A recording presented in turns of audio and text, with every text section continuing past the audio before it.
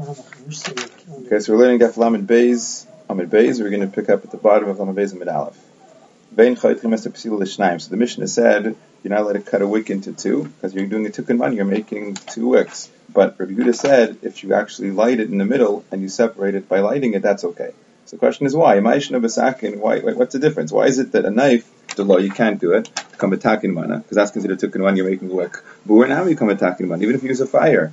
So you're making a wick by burning it. What's the difference? So Tanya Rabbi Chia said, it doesn't mean that you're holding the wick in your hand and you burn it in the middle to separate it. That would be tikkun mana. You're chaytcha b'ur b'pi shtei neiros. When it's in the mouth of two separate neiros, in other words, you take the wick and you put either end, one end in one nair, the other end in another nair, and you actually light it in the middle. So when you light it, you're lighting two nairs at the same time. It's naturally going to split apart, and therefore it's not muchach milsa that you did a tikkun mana. It has a tzura of hadlakas aner, hadlakas neiros, and therefore it's mutter. That's how Rashi explains it. Amrav Nasan Bar Abba Amarav Mochlinis Apsila B'Yamter. You're allowed to be mochit apsila. What does it mean to be mochit apsila? My mochit. What does it mean? Amrav Chanina Bar Shamaya. It means la'aduye choshcha, to remove the black. So Rashi explains very often at the top of a wick, when it burns for a while, you get a little bit of black soot. It sits there on the wick, and it diminishes the light of the flame. So you knock that off, and then it burns bright. So you're allowed to remove that black part on top of the flame. Tani Bar Kapara Shisha Dvarim Nemru B'Psila. There's six halachas that were said about a psila, about a wick. Shleisha lahachmir, v'shleisha lahakel. There's three kulas and three chumras. What are the three chumras? Lahachmir. The chumras are, number one, en goydin ayisalach atchila. You're not allowed to braid it. In other words, to twist together a wick. That's how you make a wick. You twist together many strands of fiber. You're not allowed to do that. L'chatchila and yamtiv. It's a tikkun mana. Vein mahava vein ayisa b'ur. You're not allowed to singe it in fire. That was the way you used to prepare a wick for adlakas neiros, like it says in Mishnah and Shabbos. You're not allowed to do that in Yom Tov. It's a tikkun mana when you singe it and then extinguish it right away to make it easy to light. That's a tikkun mana. And you also can't cut it into two. You're making two wicks. Lahakel, then there's three things. Lakula. Memacha biyad. You can crush it. You can press it together with your hand. In other words, to make it somehow into a better wick, using your hand, just sort of pressing it together using force and not actually twisting anything together. Rashi says that's kilach or yad, and that's okay. V'shara b'shemen, you can soak it in oil so it soaks up the shemen so it should burn well. And you could cut it using fire when it's in the mouth of two neiros, so actually it looks like you're being madlik and not like you're cutting it. And since it's amucha chemos, the tikkun mana, so the rabbanan are matir. V'amrav Nasan Bar Abba Amarav. Rav Nasan Bar Abba said another halacha. Atirei Bavel, the wealthy people of Bavel, Yarde Gehenim. They're going to go to Gehenim. Why are they going to go to Gehenim? Kihad the Shabtai Bamarinas, like that story that happened with Shabtai Bamarinas. It's because of things like this that they're going to go to Gehenim. What's the story? Yikol Bavel, he came to Bavel. V'aminayu Iska, and he needed a parnasa. He asked for them Iska. Iska was as arrangement used to have. Somebody would take someone else's merchandise and sell it, and they would share the profits. So he asked for them some business, some merchandise to sell. Well, they wouldn't give him. No one, in other words, would help him with his parnasa. Mezaini, he asked for pashut food.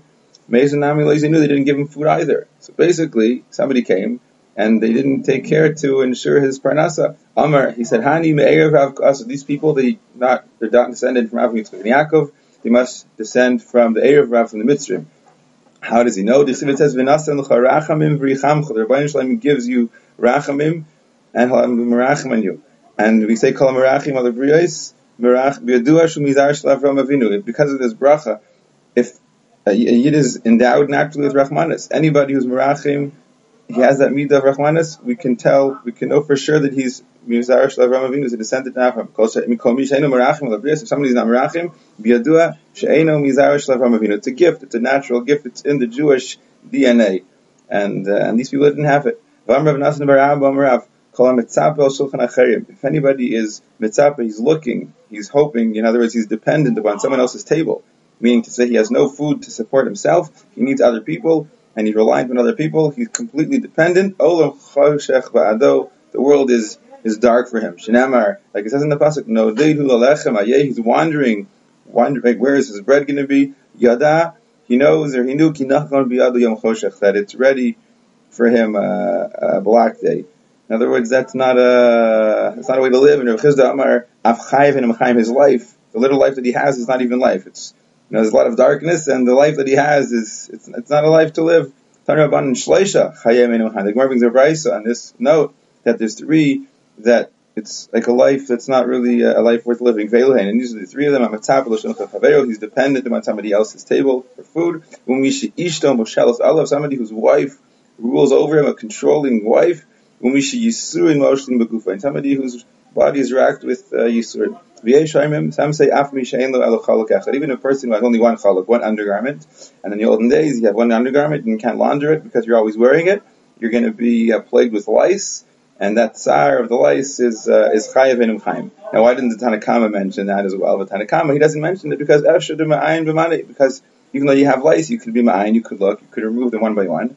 So even though you have lice, there's a way to deal with that problem. As opposed to the other three problems, you can't really find a solution for them. Says the Mishnah, you're not allowed to break cheres, you're not allowed to cut paper, to roast on top of it salty fish. Rashi explains that, unlike meat, fish cooks very quickly, and when you roast it, it would burn. So what they would do is they would put a little piece of cheres or a piece of paper between it, not paper like our paper that would burn, but some kind of a paper of the olden days, and that would protect it. So in this process, you're making a kli. Breaking a cheres to put under the food to roast, cutting the paper is considered a tikkun mana, and it's asr. Vein garfin tan or vikram. You're not allowed to sweep out an oven or a kirayim. What are you sweeping it out from? Rashi says you're sweeping it out from the lining, the insulation. If it caved in and you have a little bit in the oven, you're not allowed to remove that. Rashi says that's a form of tikkun mana. It's like a tikkun mana on the whole oven. But you can just sort of press it down. If you have afer or afer in the oven and it's going to ruin the food's going to touch it and it's going to spoil the food, so you can press it down. Vein makifin shtei chavyos. Now you're not allowed to put together two barrels to rest on top of them a kedera. When you want to bake, when you want to cook on top of a fire, so typically you have like kirayim, you have like grates, you put the food on, and if you don't have, so a makeshift solution is you can bring two barrels together and you put a pot in just above a little bit on one side and a little bit on the other side, and you light a fire below in the middle. So you're not allowed to do that. This has a tzura of a binyan. You have two walls and you have a covering, an hole in the top. That is a tzura of a binyan, and it's also midrabanan to do that. You're also not allowed to support a pot over a fire using a log. A log is not muktzah, it's miyuchid for fire though, and the Gemara calls it lenitnu eitzim el asaka, right? Log, stam wood is for fire, and therefore you're not allowed to use that wood to support your pot. V'chein bedelas.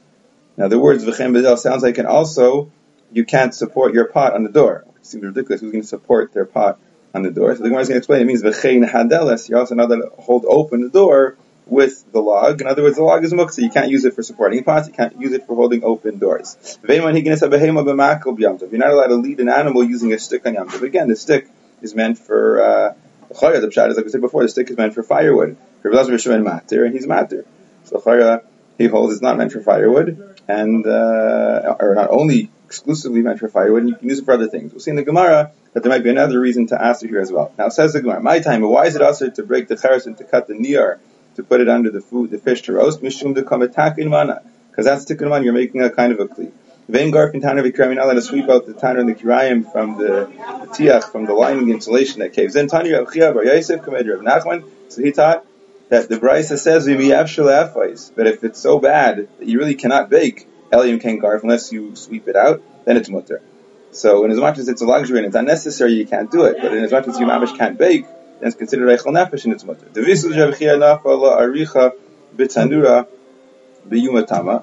The wife of Rabbi Chia, she had a brick fall into her oven on Yom Tov. Now Amar Rabbi Chia, so Rabbi Chia said to her, Chazi, look, I want good bread. I need good bread. I need bread that is not going to be ruined by this brick. If it's going to touch it, it's going to, turn black or get ashy or whatever. And basically, he's telling her to sweep it out. Rava told his shamis, Tavi li barav, roast me a goose. Be careful, it shouldn't burn. It shouldn't come in contact with any coals, any bricks that are burning. So again, it's okay to remove these things. Amar li Ravina Rav Ashi. Ravina said to Rav Ashi, Amar lan Rav Acha mihutzel. Rav Acha from Hutzel said to us, Demar, that you, the master of Ashi, Sharkin le Tanura, they seal your oven b'yumatafa. And how do you seal an oven? In the olden days, the oven was sometimes not sealed properly. You close the door. Today you have a gasket there that seals it nicely. In the olden days, you didn't have that. So what they would do is they would mix together like water and afar, and make like a mud, and they would actually, plug the hole up, the opening up that way. That's called to seal an oven. Now the shaila is when you do that, when you mix the afar and the mayim, That's the Malacha of Elisha, and it's also even on Yom Tov. It's also to be lush. So how is that mutter? That was his question. How can they steal your oven? Amrle, he told them they don't do Elisha. Anan, Arak, the Parasamachina, and we're Somech, we rely upon, we're near the banks of the river Paras, and right there you have naturally created mud in the ground. You have water, and it's wet from the water wets the sand, and we take from there, and that's what we use. We don't have to do the malacha. But there's other shilas of chayif, there's shilas of muktzah, animili. So it's only giving mutter who did tzayir. Yes, it's only if he was mitzayir, he gathered it together, he rounded it up yesterday. So since he got it all together yesterday, so he doesn't have to do anything now. It's just basically taking it and putting it in, and that's fine. Amr Ravina, Ravina says, "V'kitma shari, and ashes is mutter." So what does he mean? And ashes is mutter. Rashi says to mix ashes and water. That's not really called Elisha, and that's okay. Taisa says, if you get involved in the sugya of Elisha, it's a famous Taisa. Taisa says, if you mix ashes and water, it's much worse of a form of Elisha, and that can't be what the Gemara means. The Gemara means that you're just you're putting in the ashes dry, or also if you had ashes and water mixed from before Yom Tov. But to mix ashes and water, according to Taisa, is asr. We're cheshish for that shita in Hilchos Shabbos. It says in the Gemara, you're not allowed to put together, to bring near two chavios, to rest on top of them a pot over the fire. Amr of Nachman. Rav Nachman says, Avanim shel Beis HaKisei, stones of the bathroom. He means the stones that you want to create a kind of a seat to sit on, to use as a Beis HaKisei. Mutter l'tzadadam yam. You're allowed to be mitzadad them. In other words, you're allowed to put them in the right place, move them into the right position so that you can sit on top of them, and that'll be your toilet. Rav asked Rav Nachman, the Mishnah says, Ein makifin shtei chavios. You're not allowed to put together two chavios, to rest on top of them, a kedera. So here, what are you doing? You're putting together stones on either side. You're going to sit, either leg on one of the stones, and you yourself sitting on the top. So what's the difference to arrange the two chavios and to arrange the two stones? Armalei said there's a difference. Shiny from there it's different, because there you're making the oil as well. There you're putting the two chavios and you're putting a kedera on top. That's the problem. That complete surah of two side walls and something on the top. But here, you're putting two stones on the sides, but there's nothing on top. You're sitting there. That's not part of the oil. You're not batal. You're not becoming an oil, and therefore it's mutter. Amalei Rabba Zut Rav Ashi.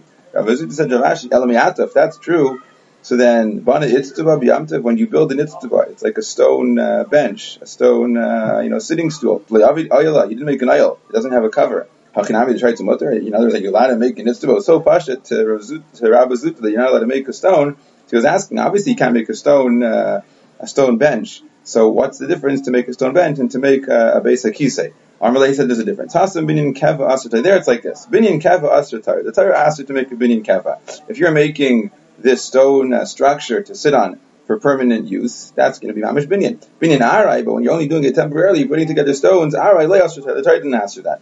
So now, the Rabbanan came along and answered it. V'gaz Rabbanan al binyan arai mishum binyan kva. The Rabbanan were guys, you can't make a binyan arai because of a binyan kva. So yes, you're not allowed to make an itztaba, but the reason why you're not allowed to make an itztaba, if your intention is only to use it for a very short time, is an isad Rabbanan agzeru to a binyan kva. But in the case of the Avanim, for the Beis HaKisei mishum kavaida, because of kavod of Rias, he needs to go. He needs something to sit on, so therefore, like Gaz Rabbanan, the Rabbanan were not guys. So it's moving in this Gemara that there is an isad Rabbanan to be mitzaded Avanim of the Beis HaKisei.